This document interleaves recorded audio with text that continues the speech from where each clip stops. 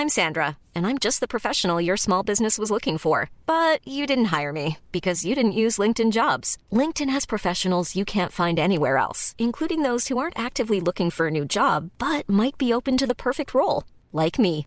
In a given month, over 70% of LinkedIn users don't visit other leading job sites. So if you're not looking on LinkedIn, you'll miss out on great candidates like Sandra. Start hiring professionals like a professional. Post your free job on linkedin.com/people today. Millions of people have lost weight with personalized plans from Noom. Like Evan, who can't stand salads and still lost 50 pounds. Salads generally for most people are the easy button, right? For me, that wasn't an option. I never really was a salad guy. That's just not who I am. But Noom worked for me. Get your personalized plan today at Noom.com. Real Noom user compensated to provide their story. In 4 weeks, the typical Noom user can expect to lose 1 to 2 pounds per week. Individual results may vary.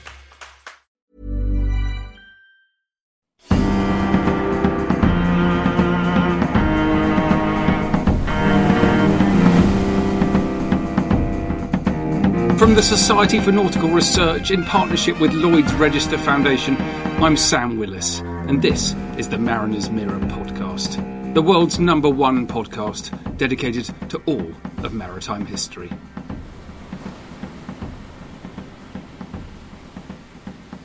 Hello, and welcome back to our Mariner's Mirror series about the maritime history of Wales. My name is Iron Aberley-Watton, and I'm from the Brecon Beacons area. Today, I'm going to be finding out about a medieval ship that was discovered in the city of Newport in 2002. The ship was unearthed by chance during the construction of the Riverfront Art Centre. The find provoked a huge response from the archaeological and local community, who campaigned for funding so that it could be fully excavated. The ship had been preserved in excellent condition, so it's an amazing find for this Welsh port, and there is a lot to talk about. The man to tell me all about it is Dr. Toby Jones. Toby is a nautical archaeologist and the curator of the Newport medieval ship, a 15th century clinker-built merchant vessel found in the River Usk in Newport, South Wales in 2002. He's worked on several other projects around the world, including the Red River wreck in Oklahoma, the Abarak wreck in Brittany, and the Mika shipwreck in the Gulf of Mexico. I really hope you enjoy the interview. It has really inspired me to find out more about medieval Wales and its connections to the Atlantic world. Thank you so much for talking to me today, Toby. Can you briefly describe the Newport medieval ship for our viewers? It's nearly 20 years now since they've discovered the medieval ship in the banks of the river in the center of Newport. It was during construction work for the Riverfront Theatre and Arts Center, and during the excavations, they dug one very large, deep pit. And in the bottom of it, they found the intact remains of a massive medieval merchant vessel, beautifully preserved by the alluvial clay. It's a very large clinker-built or lapstrake-built merchant ship. It dates to the middle of the 15th century, and we know that based on dendrochronological research and artifactual research that it was built sometime just after 1449, and then it came into Newport in the late 1460s. And specifically after the spring of 1468, but before the winter of 1469. And so you're looking at a ship that was built and existed in the mid part of the 15th century. And for a bit of context, that's right in the middle of the Wars of the Roses within the UK.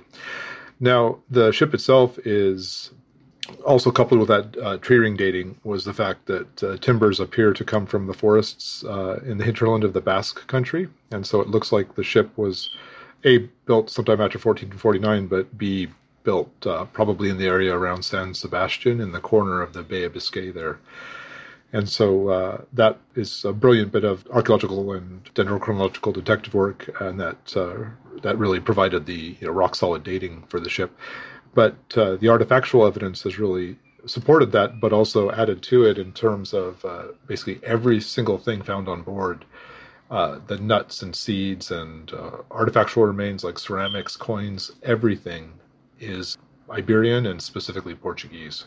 And so it looks like this ship, a big merchant vessel, was engaged in the wine trade, and it looks like it was sailing from points probably south of Lisbon up across the Bay of Biscay, up the Severn Estuary, and probably trading with Bristol, and then Bristol's right across the channel from Newport. And it looks like it came into Newport in the late 1460s for repairs. And so midway through this repair process on the ship, and it looks like it heeled over and became inundated with mud and water. And because it's a very highly tidal river here, the River Usk in Newport, huge tidal range, over 14 meters.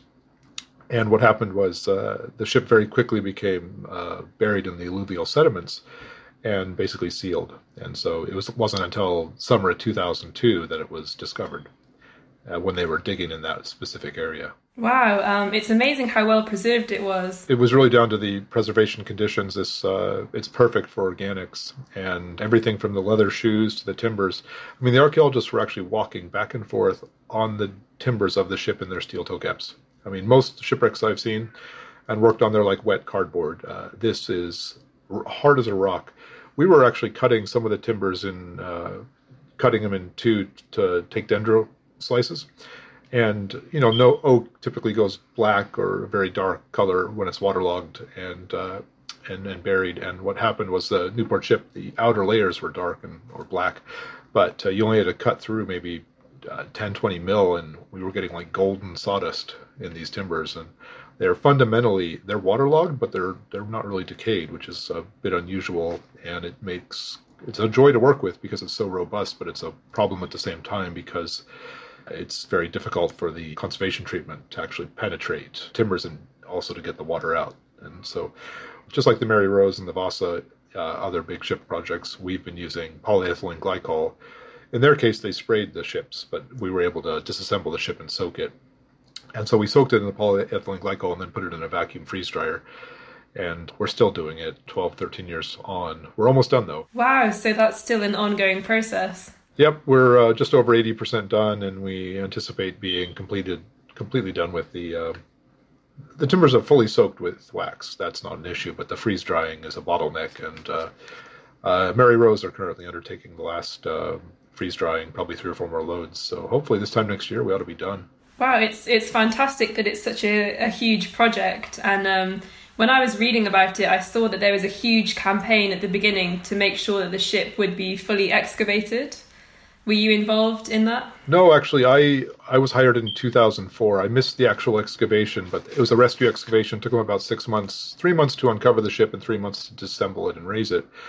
And at that point, they sigh of relief, and then they put it all in a huge warehouse, and then took about a year of it just sitting there and watered. And then they hired a small team of us to, basically what's next? What do we do next? And so it was only supposed to be for a year, and that was 16 years ago, and we're still working on it. It's a huge, monumental project, but it really was down to the public pressure that it was saved in the first place, because it was holding up construction, and it wasn't certain at first how significant it was, and even how old it was, because it was so well preserved. But a variety of dendrodates and artifactual initial analysis suggested this thing was medieval and therefore highly significant and very, very rare survival. But it still wasn't determined at that point that it was going to be saved. It may have just been a record and discard. But in this case, the huge amount of public interest and public protests and 24-hour vigils on site, that eventually enough pressure was brought to bear that they identified money not just to document what was there, but to actually remove it and save it for future study. Problem being, it's such an enormous object. I mean, we have over 24 meters of remains, 10 meters wide, 5 meters tall. They couldn't lift it as one, or even cut it into sections. So what they had to do was actually disassemble it into all of its thousands of individual component parts. And then at that point, they lifted the ship in pieces. But some of the pieces were originally, say, 14 meters long and half a ton or more. So a lot of things had to be cut into smaller sections just to handle them safely, or even fit them in the freeze dryer. But end result, we have, I think, over 3,000 timbers, on the database, and probably 1,000 artifacts. And we're in a warehouse here in Newport, and we've built big artifact stores where we store the timbers and all the dried material. And we've been doing trial reassemblies of small sections, but we can't trial reassemble the whole thing because it's too big. And so we just work in sections at a time and test how things are going to go together. But the ultimate goal of the entire project is to reassemble the ship, is to dry out the remaining hull timbers, and then we're going to have the entire assemblage dry and conserved. And the whole goal is to reassemble the hull as it would have looked, reshape it and support it, and put it on display. So you can walk into a huge museum hall and see an actual medieval merchant vessel, reconstructed. Yeah, that's fantastic. I'd love to come and visit when it's finished. What kind of role might this play, both in an educational role within the museum, but also for future research? Yeah, the common saying is that, once you reassemble it, or even the reassembly process itself will double your knowledge. And then when it's actually reassembled, it just becomes obviously a major visitor attraction, but a huge research resource.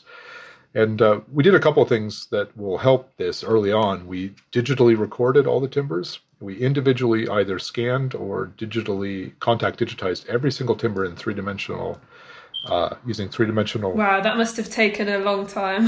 Yeah, it took years. But what we created was a super high-resolution, very detailed three-dimensional drawing of every single timber. And we laser scanned all the artifacts. And that allowed us to 3D print. Even back in the early days of 3D printing, we 3D printed every single part of the ship at 1:10 scale. We put that together, built a 1:10 scale model. We laser scanned that, and we used that to figure out what was missing in the original shape. And all of that has underpinned our work to basically create a 3D blueprint. And that 3D blueprint is what we're going to follow when we reassemble the ship. And so, just from a archaeological, research perspective, there's and academic outputs. That's we've covered all that I think in really in depth and in great detail. And but the real payoff is actually getting it on display. And so for normal people, for non-academics, to be able to appreciate this, that you have this tangible, historic or artifact and piece of heritage. People love ships, and we've had a number of studies done that said getting this ship on display will draw 100,000, even 150,000 people a year would come just to see this. And based on, look at what happens at the Mary Rose and the Vasa in Stockholm, and you look at Cutty Sark and SS Great Britain, and people, these are real attractions. And what we have here is totally unique. And so it's taken a long time, but ship projects take decades. But we are getting there to the point where, there'll be nothing standing in the way of reassembly. And so that is the ultimate goal, and we're closer than ever. I mean, really, we're within a year, I think, of having no reason not to reassemble the ship. The big or the thing you have to watch very carefully is that the two other major ships on display, the Vasa and the Mary Rose, they're both having huge problems in terms of how they're supported and how they're structurally, and we're very aware of this, and we're all, we share information with the other projects, and the key here is to support the ship in as comprehensive a way as possible so you avoid point loading. And so we're working with Swansea Uni, and we're developing some really fantastic cradle designs, and we think we can basically avoid all these problems that they've had. And we have a unique opportunity because Newport was disassembled. It's basically flat packed. It's in thousands of individual pieces. So our idea is that we're actually going to be able to build the cradle and then build the ship around it instead of trying to. And basically the beauty of the whole thing is the cradle is going to be invisible. So all you're going to see is the ship. Life is full of awesome what-ifs, and some not so much, like unexpected medical costs. That's why United Healthcare provides Health Protector Guard fixed indemnity insurance plans to supplement your primary plan and help manage out-of-pocket costs. Learn more at uh1.com. How would you like to look 5 years younger? In a clinical study, people that had volume added with Juvederm Voluma XC in the cheeks perceived themselves as looking 5 years younger at 6 months after treatment. Look younger, feel like you. Add volume for lift and contour in the cheeks with Juvederm Voluma XC. Reverse signs of aging by adding volume to smooth laugh lines with Juvederm Volure XC. For important safety information and to find a licensed specialist, visit Juvederm.com. That's JUVEDERM.com. Not for people with severe allergic reactions, allergies to lidocaine, or the proteins used in Juvederm. Common side effects include injection site redness, swelling, pain, tenderness, firmness, lumps, bumps, bruising, discoloration, or itching. There's a risk of unintentional injection into a blood vessel, which can cause vision abnormalities, blindness, stroke, temporary scabs, or scarring. Talk to a licensed specialist to find out if it's right for you. Millions of people have lost weight with personalized plans from Noom. Like Evan, who can't stand salads and still lost 50 pounds. Salads generally for most people are the easy button, right? For me, that wasn't an option. I never really was a salad guy. That's just not who I am. But Noom worked for me. Get your personalized plan today at Noom.com. Real Noom user compensated to provide their story. In 4 weeks, the typical Noom user can expect to lose 1 to 2 pounds per week. Individual results may vary. So you've spoken a little bit about the software you're using to create a digital record of the ship. Will that play quite an important role in its reconstruction? Yeah, it'll be critical to reconstructing the ship because, to put it bluntly, a lot of the pieces look the same, but they're not. Every single timber is a different length, thickness, and width. And we were so fortunate they kept such good records during the excavation, and every timber still has its tags in it and all that. So we know what each timber is, and we have these massive 3D blueprints, and then we know where each timber goes. But the real key is the shape, the geometry of it, and getting that right, because the timbers shrink during the conservation, during the drying process. They actually swell up when they're wet and then shrink again. And the problem is the shape of the ship in the ground is not the shape that the ship was, nor is it the shape that the ship will be after it's dried in the museum. So there's actually something like 7 different iterations of the ship from when it's built to when it's on display.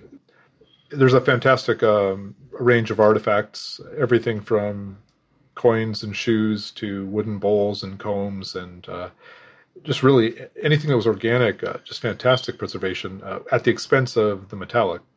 There's almost maybe 1 in 100 nails had any iron left. And generally speaking, you never get a preservation environment that favors both organics and inorganics. So in this case, luckily, it favored the organics, which is the bulk of the ship. That's incredible. I came across the coin, actually. I think, was it set into the keel? And I saw that you think that might be something to do with good luck. So I was wondering if there were any other kind of practices that might have been on the ship with the same sort of superstition. There are several interesting things like that on board the ship. I mean, the coin was fantastic, and it was actually one of the first really strong bits of dating evidence that was found. It was a silver coin purposely inserted in the keel of the ship, right underneath where the stem scarfs over it. And basically, it's the very first day you're building the ship. And they chiseled that little hole in there, put a silver French coin in with a cross on it, and built a ship around it. They still do that today in the Basque Country. It's seen as a very vulnerable part of the ship, and they actually will have like a priest there blessing it and giving it divine protection. And that's what that coin is doing there. And that coin was only minted for 2 months in 1447. And so the fact that it's French isn't really significant. It's just that it has a cross on it. And but you should have seen it. We walked by that timber for several years before it came time to clean it, and pulled it out on the bench, and the conservator found a coin just perfectly hidden in there. But yeah, there's other things that we don't understand. Like there's some interesting hidden holes in the ship with neat little carved holes that have a little, like a blanking plate over the top that makes it almost invisible. And then one of them was filled with chicken feathers. I mean, figure that out. So we just have these. We definitely have a lot of unanswered questions in that we've discovered both during the primary excavation, but we really doubled our knowledge during the individual analysis of each timber, which is pretty typical on ship projects. You have to really understand the ship, you need to look at not just what you see underwater or in the field, but you need to clean the timbers and really study them in detail. And I mean, some of the remarkable details were that these wrought iron clench nails to basically hold those overlapping runs of planks together. And about every 150 mil, they'd run one of these nails in through the 2 timbers that overlapped and then put a rove on the inside and peen over the nail and basically create like an early form of a rivet. Well, they drove these nails in so hard, they left a nice dent, and that's the perfect impression of the nail head. And same on the inside of the hull where this rectangular rove was, that leaves a nice dent. So even though those have dissolved completely, you can see exactly where they were, exactly what size they were. But even more remarkably is that underneath the nail heads, we saw it maybe a dozen times before we actually believed it. There's actually the maker's mark that was on the nail, this kind of 6-sided star on the underside of the nail head. It was like a little bump there, standing proud. When they hit that nail into the timber, that star shape transferred into the timber. And that nail dissolved a long time ago, but those little star impressions are there. And like I said, we didn't believe it until we saw it repeatedly. And that is the maker's mark of the blacksmith on those nails. Even though the nails are gone, it's transferred over. That's incredible, yeah. It's that level of detail that we found. And it's only possible when you do this very detailed post-excavation, like secondary stage of recording. which takes time. So honestly, I think I last did the numbers in 2012. At that point, we'd spent over 110,000 hours on post-ex. Whatever the saying with underwater archaeology, marine archaeology is that, every month in the field's a year in the lab, and we're more than proving that. But it'll be worth it in the end. I suppose there always will be unanswered questions, but just before we finish, is there any date that you can give our viewers for when they might be able to come and visit the completed ship?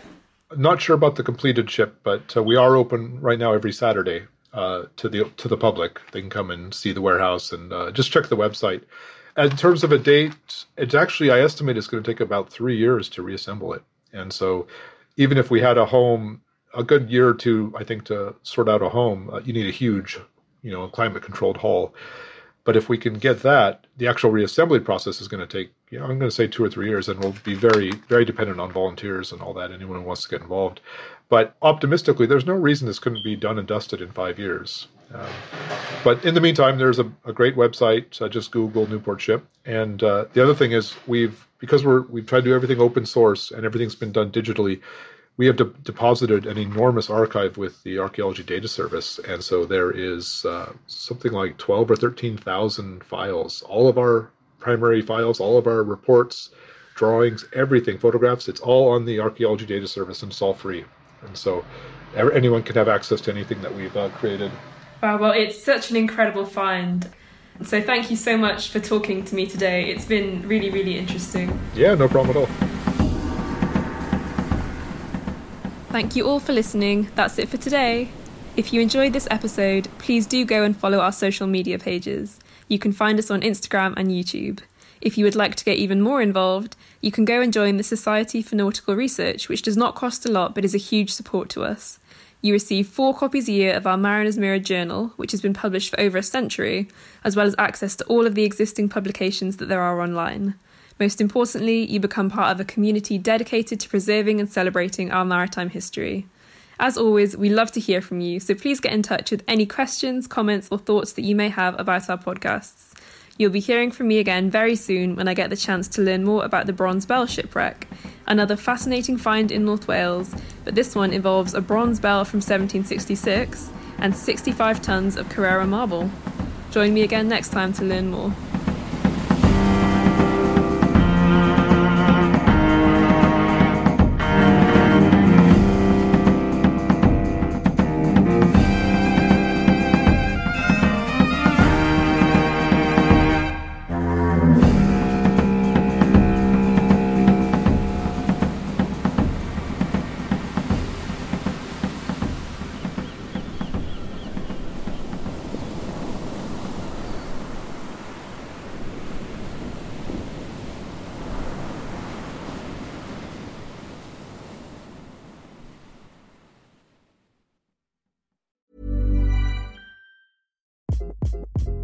Hi, this is Craig Robinson from Ways to Win, and support for this podcast comes from Invesco QQQ, the official ETF of the NCAA. The future isn't scary. Not realizing its potential, however, could be. Just like on the recruiting trail, I've seen potential come in many forms as a coach. Learn more at Invesco.com/QQQ. Let's rethink possibility. Invesco Distributors, Inc. Hi, I'm Daniel, founder of Pretty Litter. Cats and cat owners deserve better than any old-fashioned litter. That's why I teamed up with scientists and veterinarians to create Pretty Litter. Its innovative crystal formula has superior odor control and weighs up to 80% less than clay litter. Pretty Litter even monitors health by changing colors to help detect early signs of potential illness. It's the world's smartest kitty litter. Go to prettylitter.com and use code ACAST for 20% off your first order and a free cat toy. Terms and conditions apply. See site for details.